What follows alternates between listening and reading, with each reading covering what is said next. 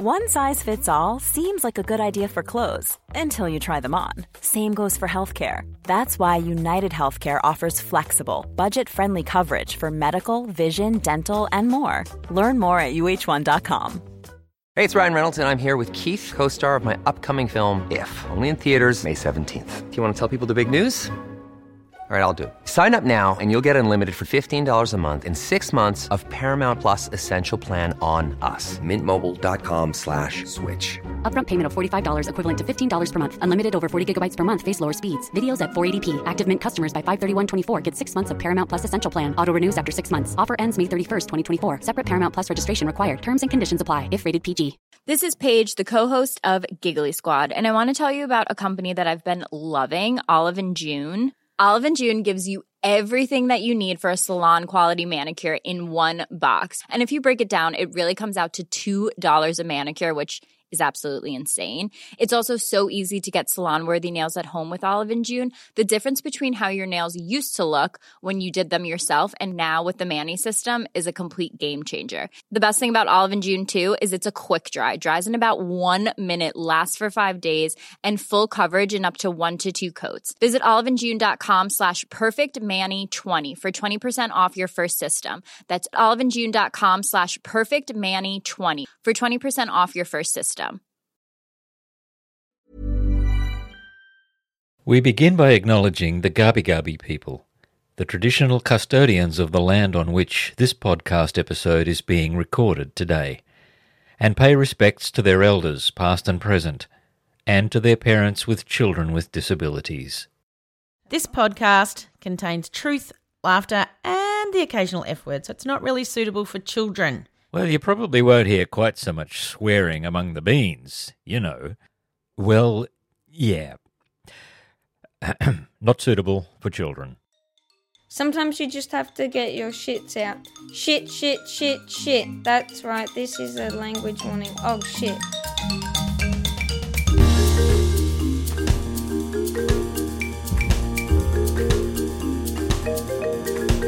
Hello, green vegetables, peas, beans, other assorted goodies growing and flourishing in our little veggie patch.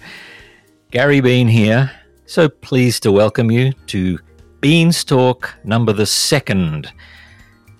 Actually, you could say it's number the 4th, I suppose, because I did have a couple of great conversations with P-Dad Trevor before any of us P-Dads knew that we were actually beans. So, 2nd, 3rd, 4th, doesn't matter. You're here, my guest today is here, I'm here, and that's all that matters. So speaking of beans, it was inevitable, I suppose, that as soon as we began calling ourselves beans, the iconic Mr. Bean would come to mind for many. And indeed, in the Hangout, we have enjoyed a bit of a banter of late about Rowan Atkinson's mostly beloved comic character Mr. Bean. I mean, who could ever forget Mr. Bean's brilliant rendition of the hymn Hallelujah in that hilarious sequence in the church? Now, I've been doing a bit of digging into the story of Mr. Bean.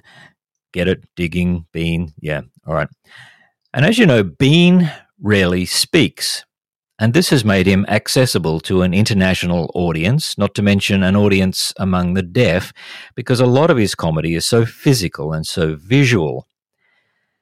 I'd actually like to talk with you about that sometime, because I have a few things I think I'd like to say about that, but I'm not quite ready for that yet. For now, I was intrigued to learn that Rowan Atkinson himself acknowledges that something of Mr. Bean resulted from Atkinson's quite severe stuttering difficulties as a child. Atkinson discovered that this difficulty mostly evaporated for him whenever he was performing on stage, but also that this may have played somewhat into his decision to have Bean not speak much at all. I find that interesting and food for thought. Anyway, enough about that, Mr. Bean, for now. More later. Let's get on with this here. I am delighted that Tony Wilson has agreed to talk with us in this episode. Let me introduce him, and then you'll hear my recent conversation with him. Tony lives in inner Melbourne, Victoria, with his wife Tamsin and 4 children, who range in age from 14 to 6 years. One of those children is Jack, who is 10 at the time of recording and has cerebral palsy. Now, Tony was kind enough to supply us with a couple of short tracks featuring Jack's voice. Very cute, let me tell you. So you're going to get a glimpse of what a delightful little tacker Jack really is. Tony is an author with over 20 books to his name. Not jealous at all. Some of his books are on sport, some are children's books. Now, many of the Ps will be familiar with Tony's book, The Cow Tripped Over the Moon, which is available on Booktopia. The book was selected for the National Simultaneous Storytime Book in 2017. Now, I know that many of you will know what that is, but for some of you who may not know, that this is the Australian Library and Information Association, ALIA. They choose a picture book every year that has been written and illustrated by an Australian author and illustrator to be read simultaneously in libraries, schools, preschools, childcare centres, family homes, bookshops, and all over the place, right across the country and the world. Tony's book, The Cow Tripped Over the Moon, was selected for that honour in 2017. Tony is also a public speaker and corporate MC. He's very interested in storytellers, storytelling and speech making, so much so that since mid-2020 he has hosted a very successful podcast of his own called Speakola with Tony Wilson and the website speakola.com. He's even been featured in a Conversations episode with Richard Feidler on ABC. If you're looking for the podcast of that episode, it was called The Speech Collector. Tony is also a documentary filmmaker because he has nothing else to do, focusing mainly on his passion for sport. And he has a fortnightly spot on ABC Melbourne Breakfast Radio with Sammy J. Gosh. And today, he's talking to little old me. G'day, Tony. G'day, Gary.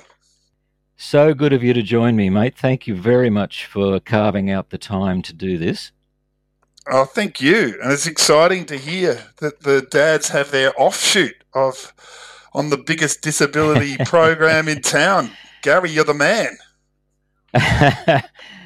Yeah, we're the beans, mate. I try not to be a has-been, but we're some kind of bean anyway. But it is wonderful, isn't it? I mean, hats off to Kate and Mandy for not only getting this whole podcast up and running and for forming this community of Ps, but for now carving out a special place where we can have a voice too and share our stories. Absolutely, and we've got some amazing ones. I listened to your episode and the journey you've gone on with your son. You know, it's inspiring, and I guess for me, who I feel like I'm earlier on in the journey than you, you know, it's obviously very different, but there's some sort of signposts of what's to come. Yeah, thank you, mate. We've all got our take on it, and we're at all at different points on the journey, and that's part of the richness of it. Let me start out by doing what Kate and Mandy have done for a long time, just to keep the continuity with the Ps who are listening and who are used to this, and it'll get us started a bit. 3 questions. Firstly, do you have a piece of music that you recommend, either for relaxing or picking you up? I love a song by Xavier Rudd called Spirit Bird. So this is my sad song that makes me feel sadder and therefore sometimes better. It was played actually at the funeral of my wife's cousin who died a couple of years ago. She committed suicide, and this was the song that was put behind the montage. And for me, it's it's just so Australian, and it soars, and it's such a beautiful track. That's one that I would recommend and love to have on that playlist. Okay. But the other one that'll go on the Spotify list. Yep. and the other one is one for Jack, really, which is Jack is obsessed with Bruce Springsteen and has been for many years. And he loves, well, he doesn't particularly love this song, but I love this song, which is Dream Baby Dream. And that's a Bruce Springsteen cover of the Suicide song from many years ago. I think it was in the 1980s. But Bruce brought his own take to it. And that song is one that I think also, if I'm having a break from life, I'll walk up and down the road listening to that, and it puts me in a good spot. Fantastic. Thanks, mate. Yeah, they'll go in the list. And we'll come to Jack very soon. I need to ask you this because it's an essential question. Did you win any awards in school? Oh, well, did I? I won the high jump in year 7. Did you? Jumped a metre 85. I watched the Olympics this year and saw them going over 2 meters 50 or something. Wow. That was pretty exciting. And then at the end of school, do you know, I had a trauma going into year 12 where I thought I should have been a prefect and I wasn't. And I think the school kind of apologised. They apologised to me at the end with a kind of an award that said I was a good all-rounder. I played footy and I was one of the better students, and in the end I got a really nice award that's one of the school's top awards. That's called the Ivor Smith Award, which was nice. It was great. Are you serious, though, that you feel like it was a consolation prize? Oh, I definitely. I was. Yeah, I mean, it's a very long story. I misbehaved in year 10. I did something I'm really ashamed of. I was involved in a group chant against a female teacher that was just disgraceful, and we were all punished severely. And I think that my ongoing punishment was that kid is not going to have any leadership position in the school, but that of course was 2 years before the end of school, when I think they sort of recognised that I'd matured and maybe I should have been treated a bit better at the start of year 12. Anyway, it really is not about what we're talking about. No, it isn't. But that was the question, and that was the answer, and that is a fascinating little insight into your schooling. You obviously were athletic, were you? Yeah, so I was a footballer, and I wasn't a brilliant athlete. I was more a good footballer. I was a good mark, and I actually got drafted. I was drafted to Hawthorn in 1991. Wow. I was.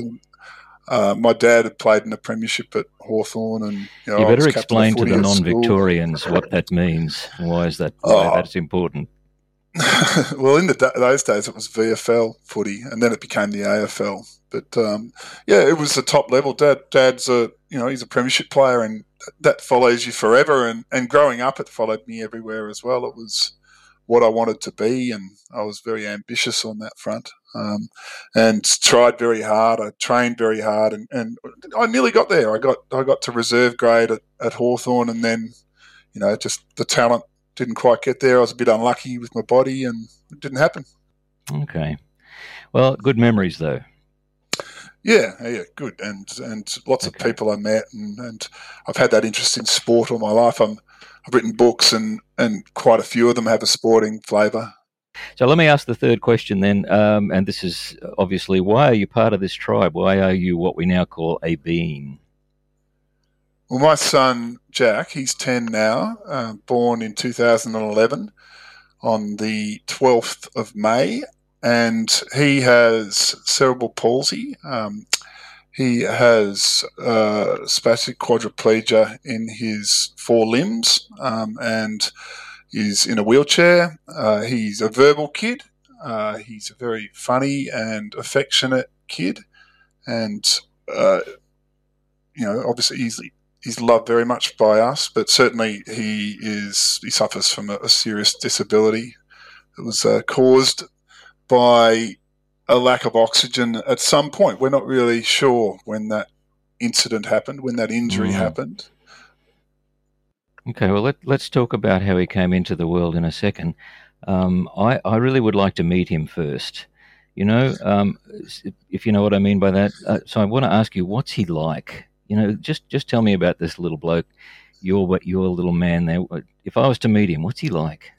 He's very sweet. So he's a real...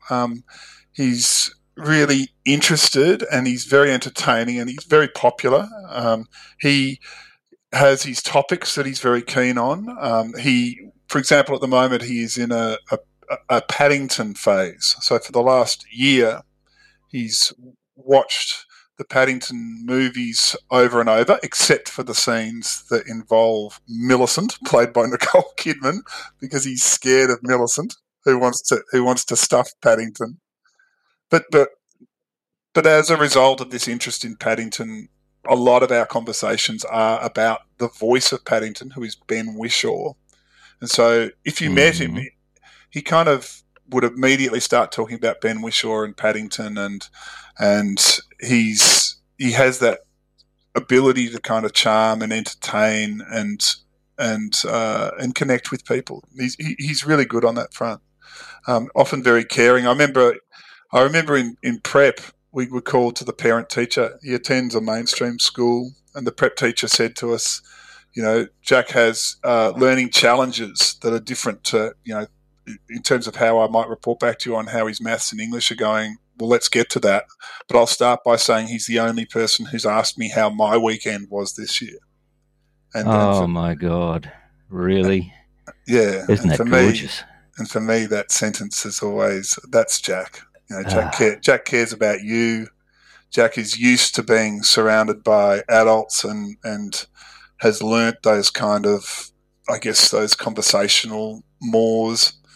And so he really does his job and wants to talk to you and is entertained and entertaining. And he's got a lot of friends.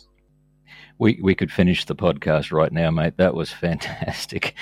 So I feel like I've met him a little bit, and I would love to get to know him better. That's that thing about asking the teacher about how they are. Over the years, I don't know whether you've had this experience at all, but people got used to introducing me to others as Christopher's carer, because I was primarily his carer, and I was usually there whenever there was an introduction going on. And his first response was always, that I cared for him, but my first response was, yeah, but he cares for me too. He's always looking out for me, mate. Yeah. I don't know if you find that, Tony, but he's sensitive to my moods and my needs, and he's always trying his best to make sure I'm okay as well. Well, definitely, Jack is so interested in my life. I mean, I think I told you before we started this recording that I've had to tell him that the recording is tomorrow because he loves to sit in. He would love to sit in here and listen to this. And this is one conversation I don't want to have in front of him. But generally, when I'm recording I do a Speakola podcast, and if I've got a guest on, he often just tucks himself away in the corner and says, I'll be quiet. And then he has moderate success at being quiet. That's really sweet, mate. And you said he's seen all of these Paddington movies, so he gets focused, does he? He gets onto a topic. He really does. I mean, that's an interesting thing about him. I mean, the paediatrician stressed to us at the time when we started talking about this, when we noticed that, he just would watch Bruce Springsteen every day on YouTube for 5 hours and be able to specifically request the Bruce Springsteen concert he wanted. I want Budapest. I want Bruce Springsteen singing with Gaslight Anthem in Italy in 2009.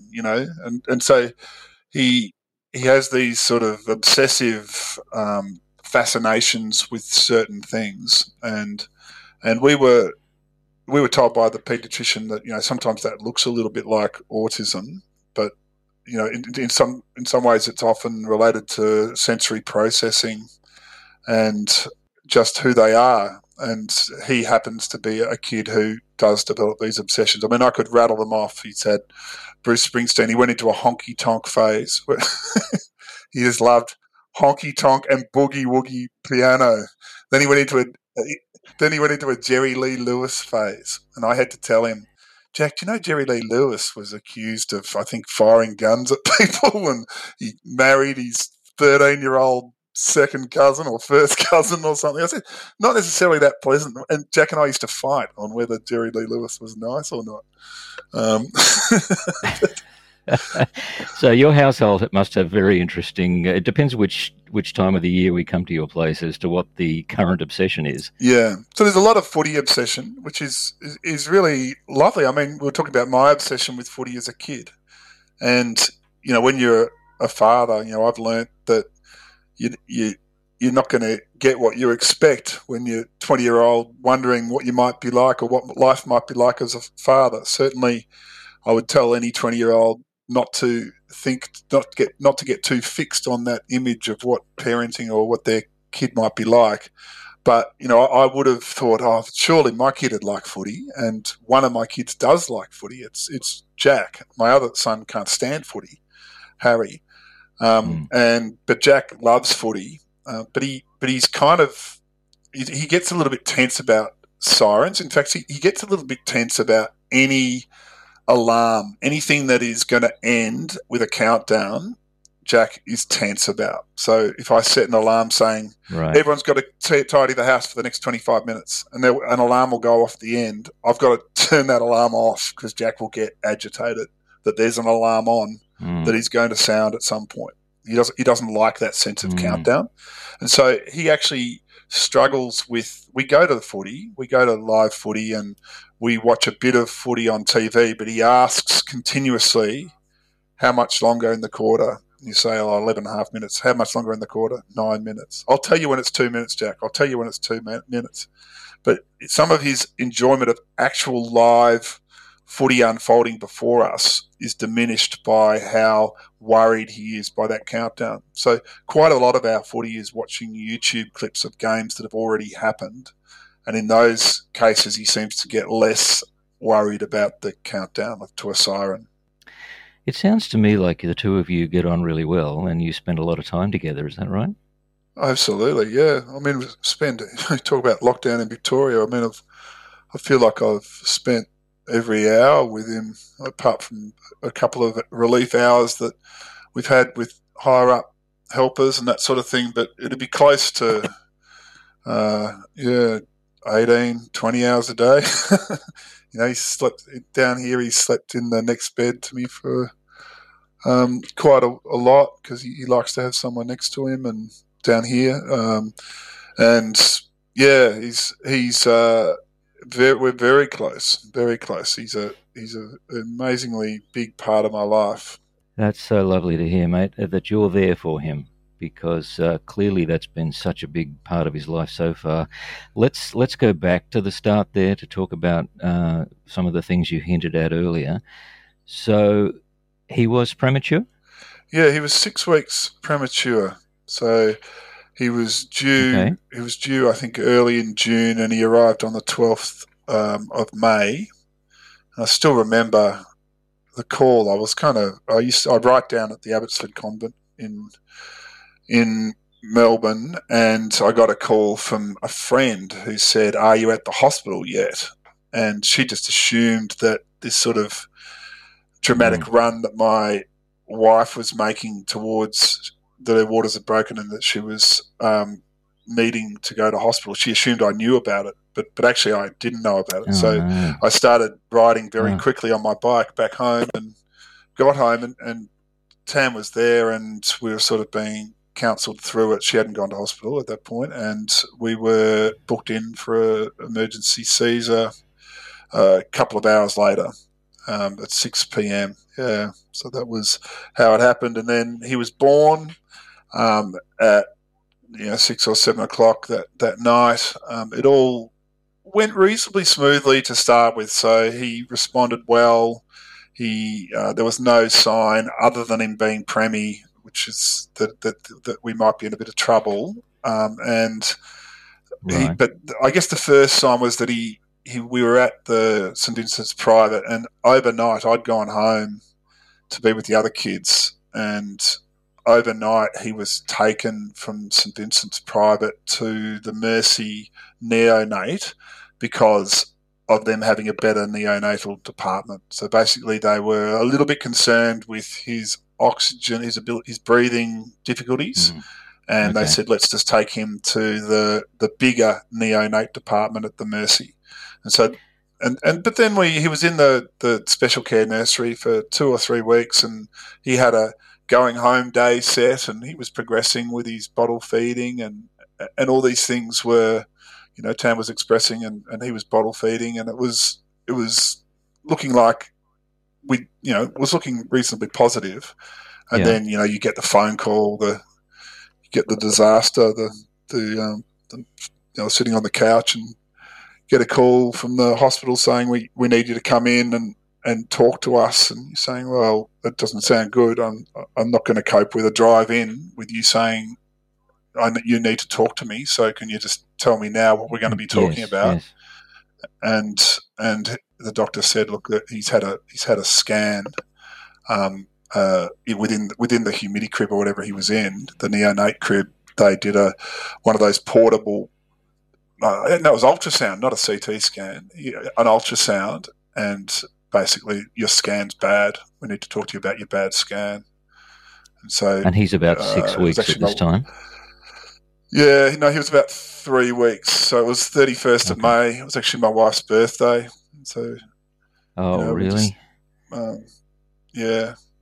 We had to drive in and sit there in the room, and they showed us the scan. I never thought, that was a bad day. And what did the scan show? Well, it showed black dots. So they show you a sort of a cross-section of the brain, and the black dots were explained to us to be areas where there was the tissue had been filled by, where that was not live brain, where the black dots were. So that's where the injury had occurred, and his black dots radiated out like a peacock feather. Like it was the sort of sense that there were a lot of black dots. And there's a name for that, I believe, isn't there? Yeah, so it's called his actual condition is called PVL, or periventricular leukomalacia, which is as a result of oxygen deficit, the white cells in the brain die, and the white matter and the grey matter can die as well. But when he had his oxygen deficit, we're not really sure. I see. And is that connected with the cerebral palsy then? Yeah, so then it becomes, if that incident is called PBL or that condition, that just then gets picked up by the umbrella term. Cerebral palsy is an umbrella term of all children or babies or neonates who suffer a brain injury at or around the time of birth. And so he gets picked up by that umbrella term. But at the time they told us it was PVL. That's what the neonates were calling it. And then it becomes cerebral palsy when you get referred into the system. Has it ever been an issue for you that there's not really any understanding of what was going on or what happened or how this happened? Yeah, it has. I was worried about that. I mean, I still am worried about that, but I wanted to find out. So I remember I was a lawyer as a 20-something. So I did law school and then came out and was a solicitor at Minter Ellison for a couple of years in Melbourne. I didn't do anything like, I didn't look at do this sort of torts law or anything like that, but I did commercial law and I studied law at school, and I knew that you had 6 years. Like, you've got 6 years in which to make a decision on finding out what happened and whether there was any negligence or yes, just any mistakes made that you needed to know about. And as those 6 years were approaching, for year 4 or 5, I thought, once the 6 years are gone from the time of the injury, we won't have an action. And yes, I'll just have a look. I'll find out and just get someone to look through the file and clarify whether there was anything that could have been done, whether there was what the cause was, and what came out of that? We didn't get anywhere with that. Nothing. No obvious mistakes. And in some ways that's good. That's a good for peace of mind. It's maybe not good for financial well-being of the child. Yeah. Yeah, sure. But the NDIS has helped on that front. One size fits all seemed like a good idea for clothes. Nice dress. It's a T-shirt. Until you tried it on. Same goes for your healthcare. That's why United Healthcare offers a variety of flexible, budget-friendly coverage for medical, vision, dental, and more. So whether you're between jobs, coming off a parent's plan, or even missed open enrollment, you can find the plan that fits you best. Find out more about United Healthcare coverage at uh1.com. That's uh1.com. Hold up. What was that? Boring. No flavor. That was as bad as those leftovers you ate all week. Keke Palmer here, and it's time to say hello to something fresh and guilt-free. Hello Fresh. Jazz up dinner with pecan-crusted chicken or garlic butter shrimp scampi. Now that's music to my mouth. Hello Fresh. Let's get this dinner party started. Discover all the delicious possibilities at hellofresh.com.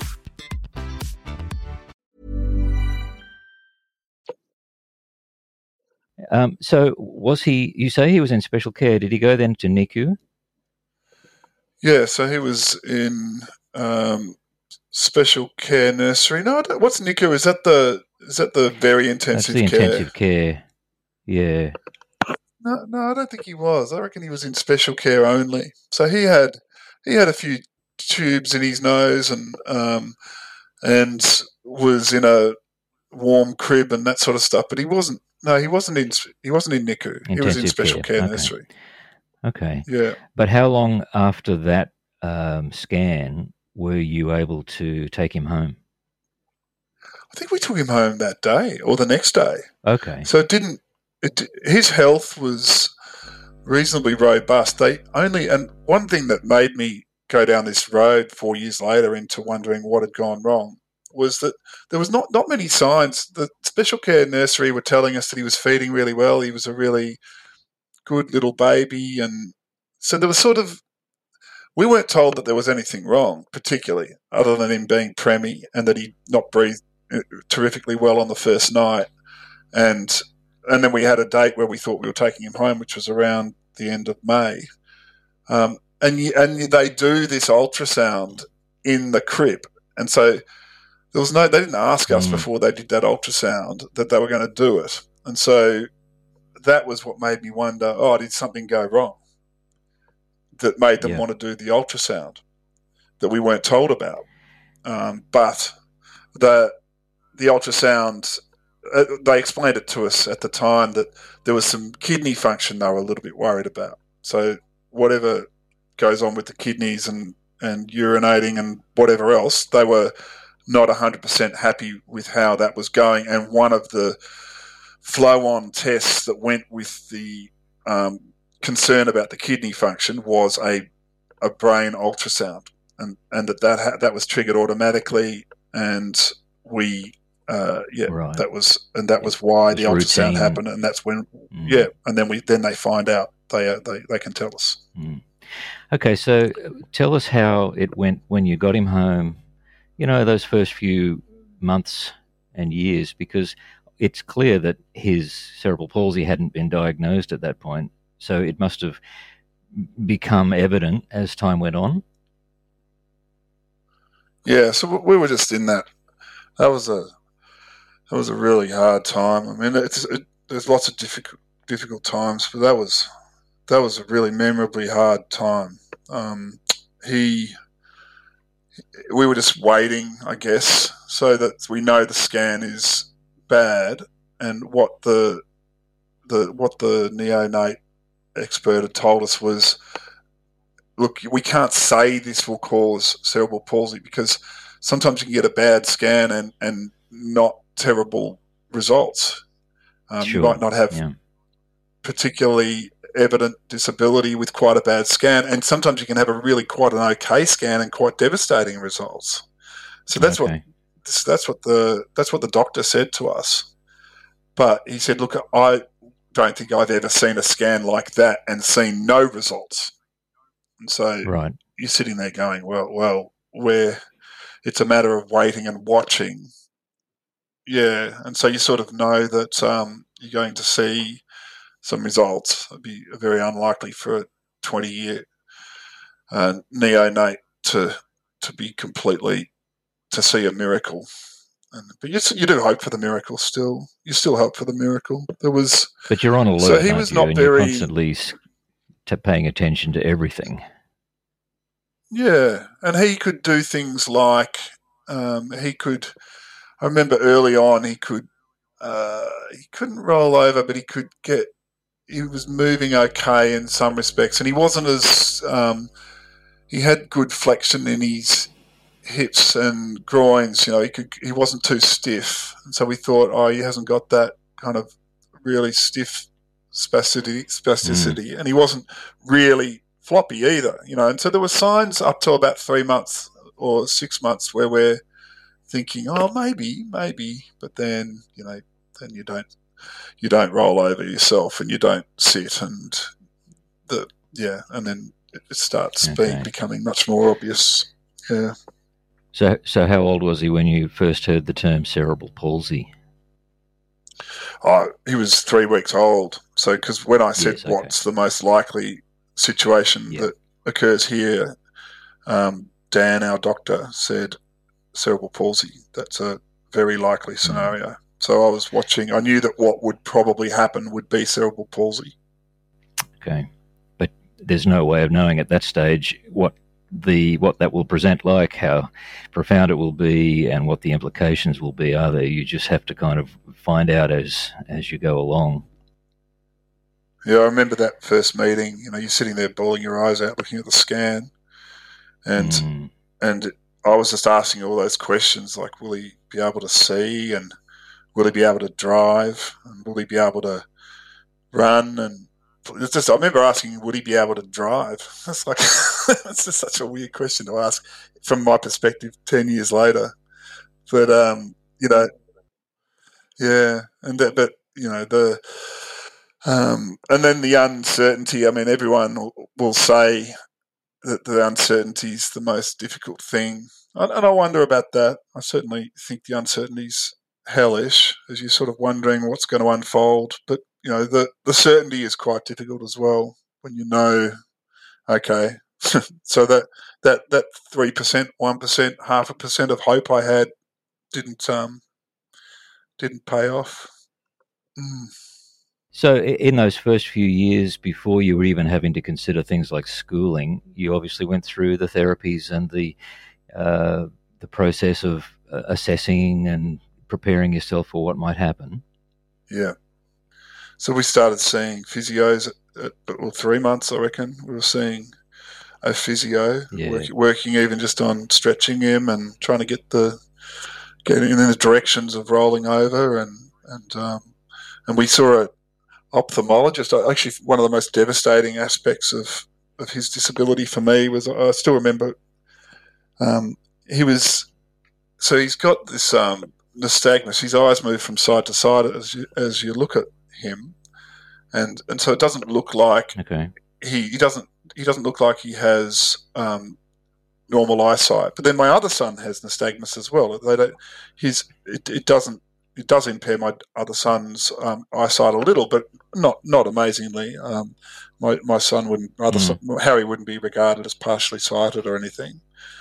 So Jack has nystagmus like his brother. And then I remember the tests went through, and the ophthalmologist came back to us and said, look, he has a sound, he has vision, his optic nerve is not damaged in any way, and he has vision, he will see. And I just remember like weeping with joy that he was going to see. And because the thing about cerebral palsy is that it's a lottery as to which of the cells have been knocked out. So it might be vision, it might be the left thumb, it might be the mouth and vocal cords, it might be, there's all sorts of things that can be affected by the section of the brain. It just depends which section of the brain didn't get the oxygen. And so every cerebral palsy manifests differently in every kid, depending on how their injury tracked.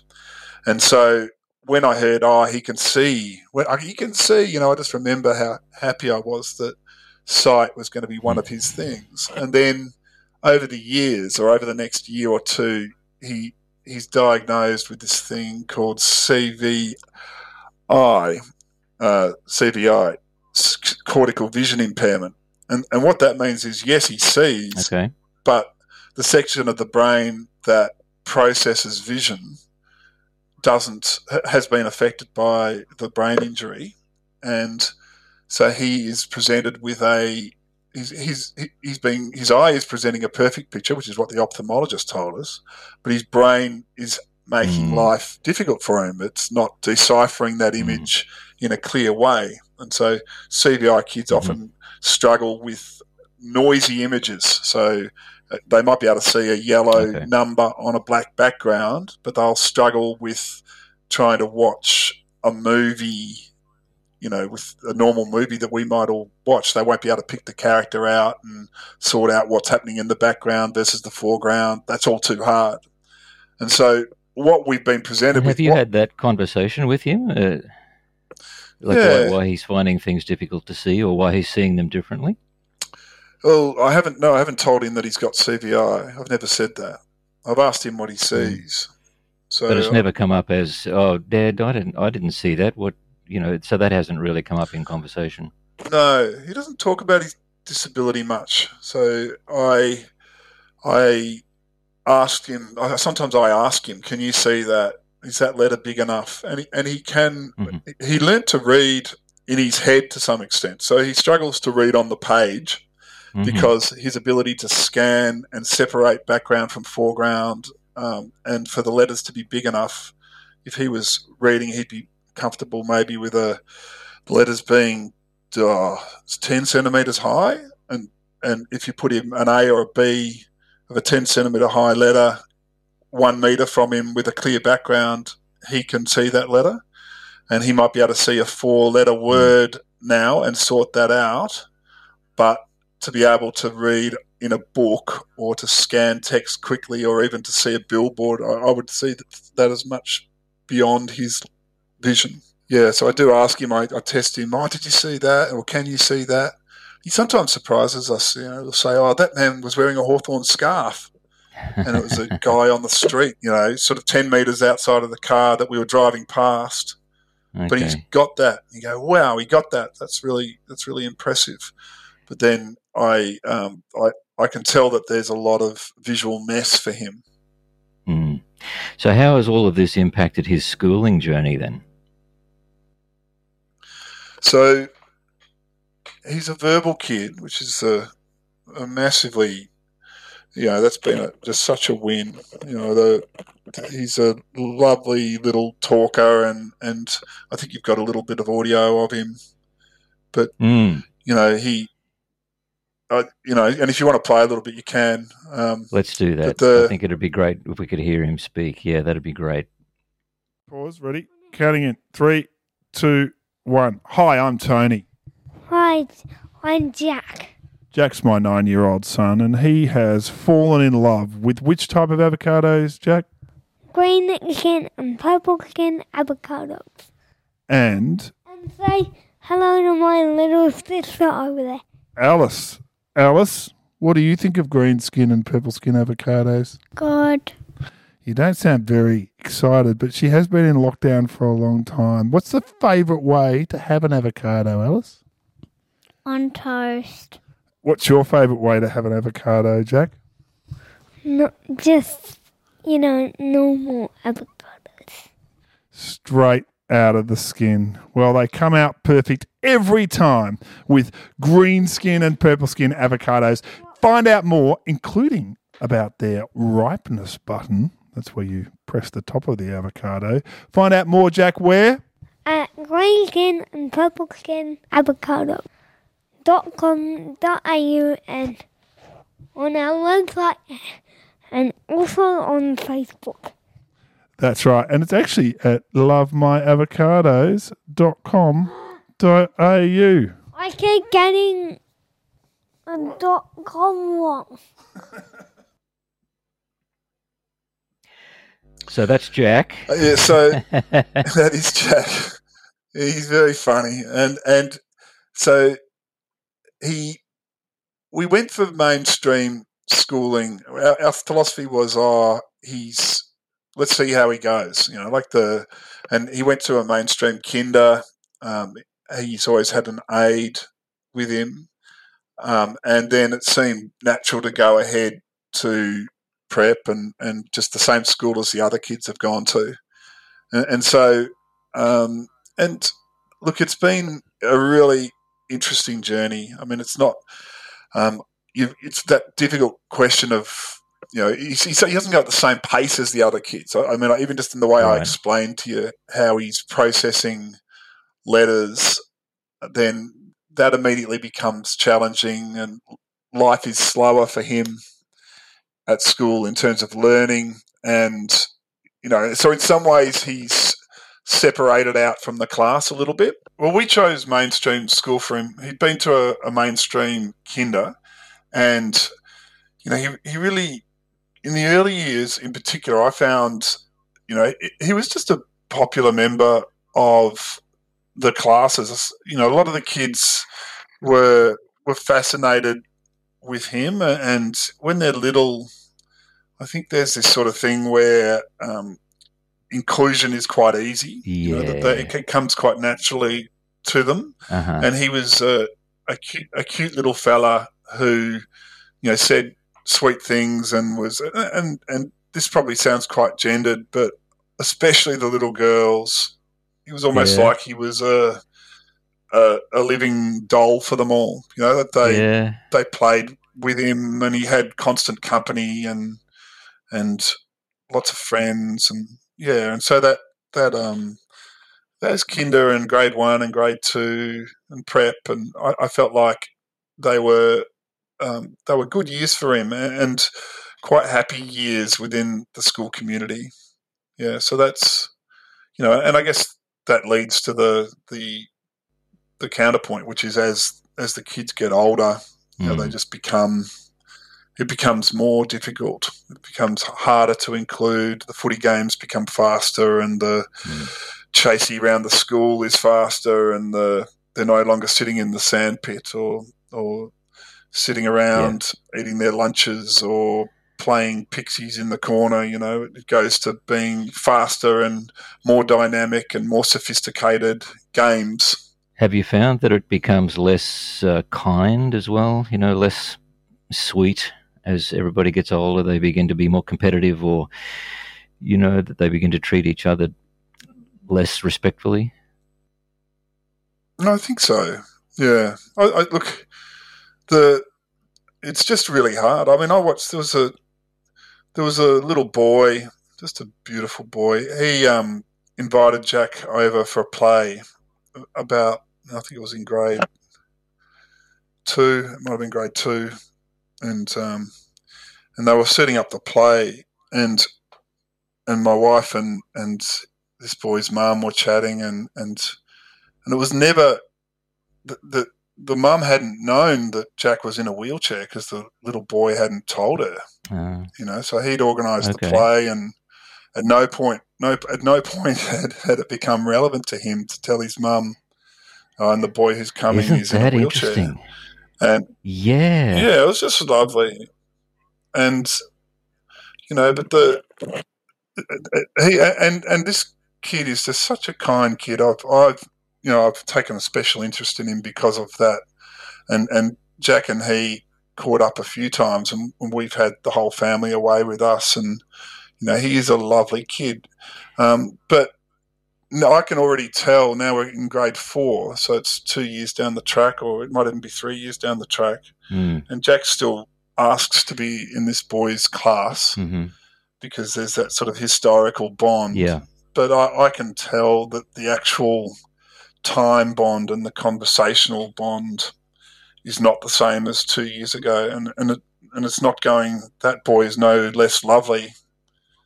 All he is fitting in with the speed of life and the demands of being a grade 4, and it takes a special effort to sort of jump outside of the social pressures of being a grade 4 and to say, I'm going to sit around with Jack at lunchtime. I mean, I don't think they choose to do that. I think and so Jack spends his time with adults, and you wonder about what that means, but I mean, my son has always been around adults as well, and that's the way it is with him.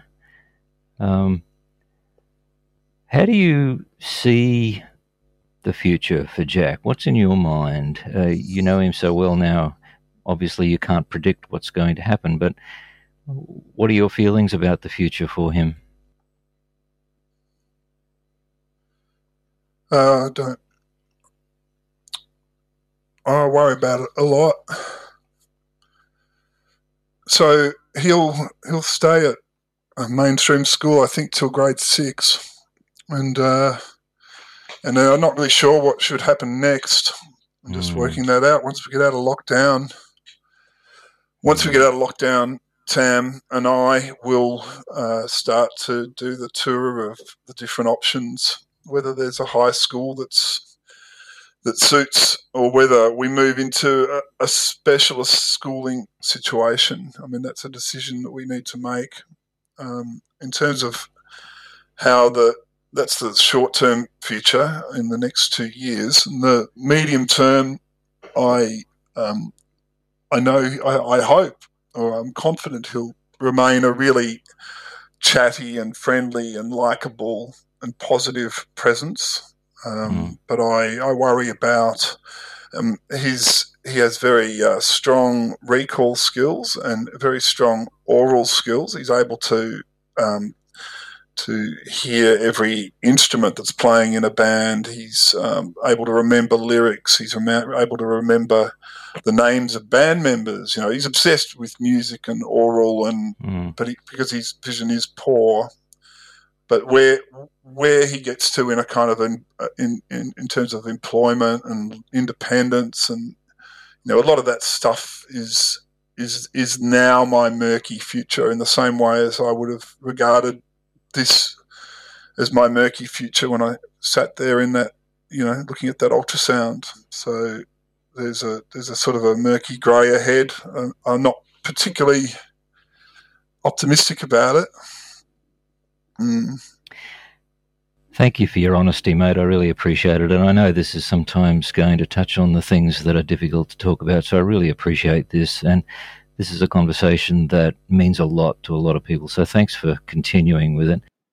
So, yeah, look, we're coming close to the time where we might round out the episode, Tony, but I wanted everyone to know that I'm going to be putting quite a few links in the show notes, both to your podcast, to your Speakola podcast, and to your books and your documentaries.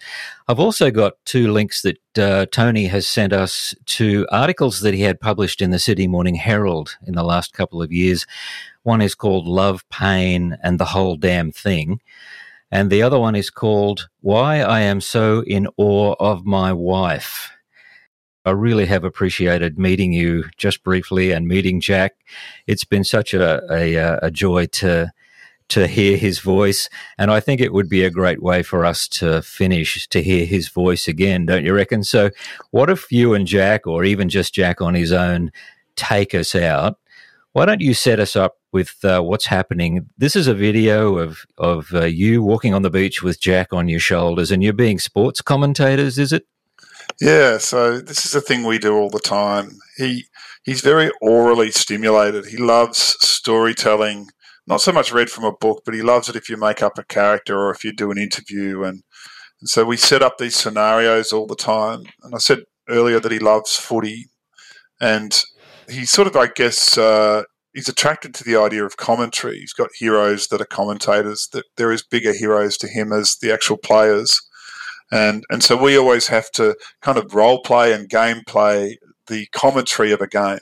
So sometimes I'll be the sidelines person. I'll be Daisy Pearce down on the sidelines, or he'll be Daisy Pearce doing expert commentary, and then I have to be BT, and then he has to be Hutto, and but it is reasonably constant. And we go out, and one of his incentives to get him out in his walker is that I say, we'll get out there and do some commentary. And we have these mock footy games where Jack is the commentator or I am the commentator, and we interact.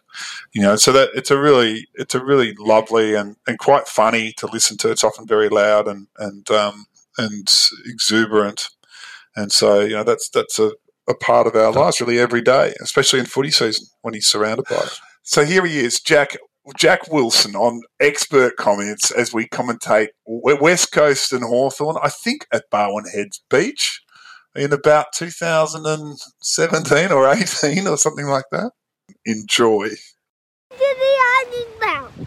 What'd you say? When I arrived for the Iron Mountain at the MCG, it's Hawthorn and Eagles. Let's go. Ball goes up in the middle. Natanui up against McAvoy. Who gets the knock, Jack? Natanui! Yeah, what's he do? It's what a star. What a start. Back to the middle. They ball it up in the middle. Who gets it out of the middle? Sybil. Who's he kick it to? Gadsden. Oh, and who's running past though to receive the handball?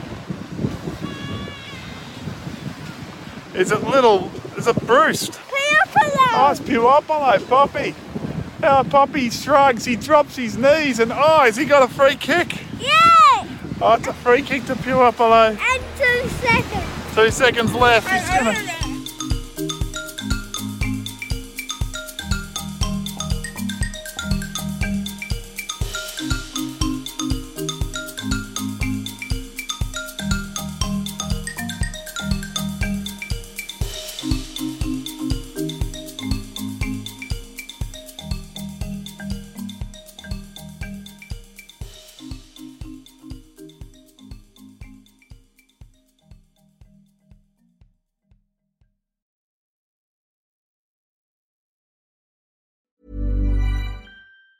Planning for your next trip? Elevate your travel style with Quince. Quince has all the jet-setting essentials you'll want for your next getaway, like European linen, premium luggage options, buttery soft Italian leather bags, and so much more. And it's all priced at 50 to 80% less than similar brands. Plus, Quince only works with factories that use safe and ethical manufacturing practices. Pack your bags with high-quality essentials you'll be wearing for vacations to come with Quince. Go to quince.com/trip for free shipping and 365-day returns.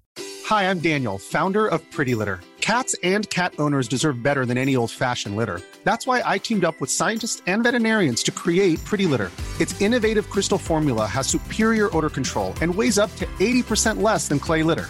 Pretty Litter even monitors health by changing colors to help detect early signs of potential illness. It's the world's smartest kitty litter. Go to prettylitter.com and use code ACAST for 20% off your first order and a free cat toy. Terms and conditions apply. See site for details. Hold up. What was that? Boring. No flavor. That was as bad as those leftovers you ate all week. Keke Palmer here, and it's time to say hello to something fresh and guilt-free. HelloFresh. Jazz up dinner with pecan-crusted chicken or garlic butter shrimp scampi. Now that's music to my mouth. HelloFresh. Let's get this dinner party started. Discover all the delicious possibilities at HelloFresh.com.